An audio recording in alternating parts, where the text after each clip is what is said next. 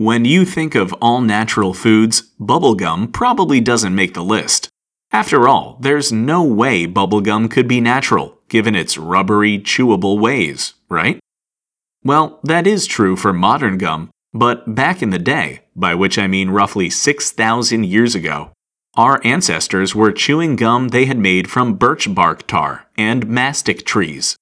While that probably didn't taste too great by today's gum standards, the ancient gum of choice was chicle, made from the sapodilla trees of Central America.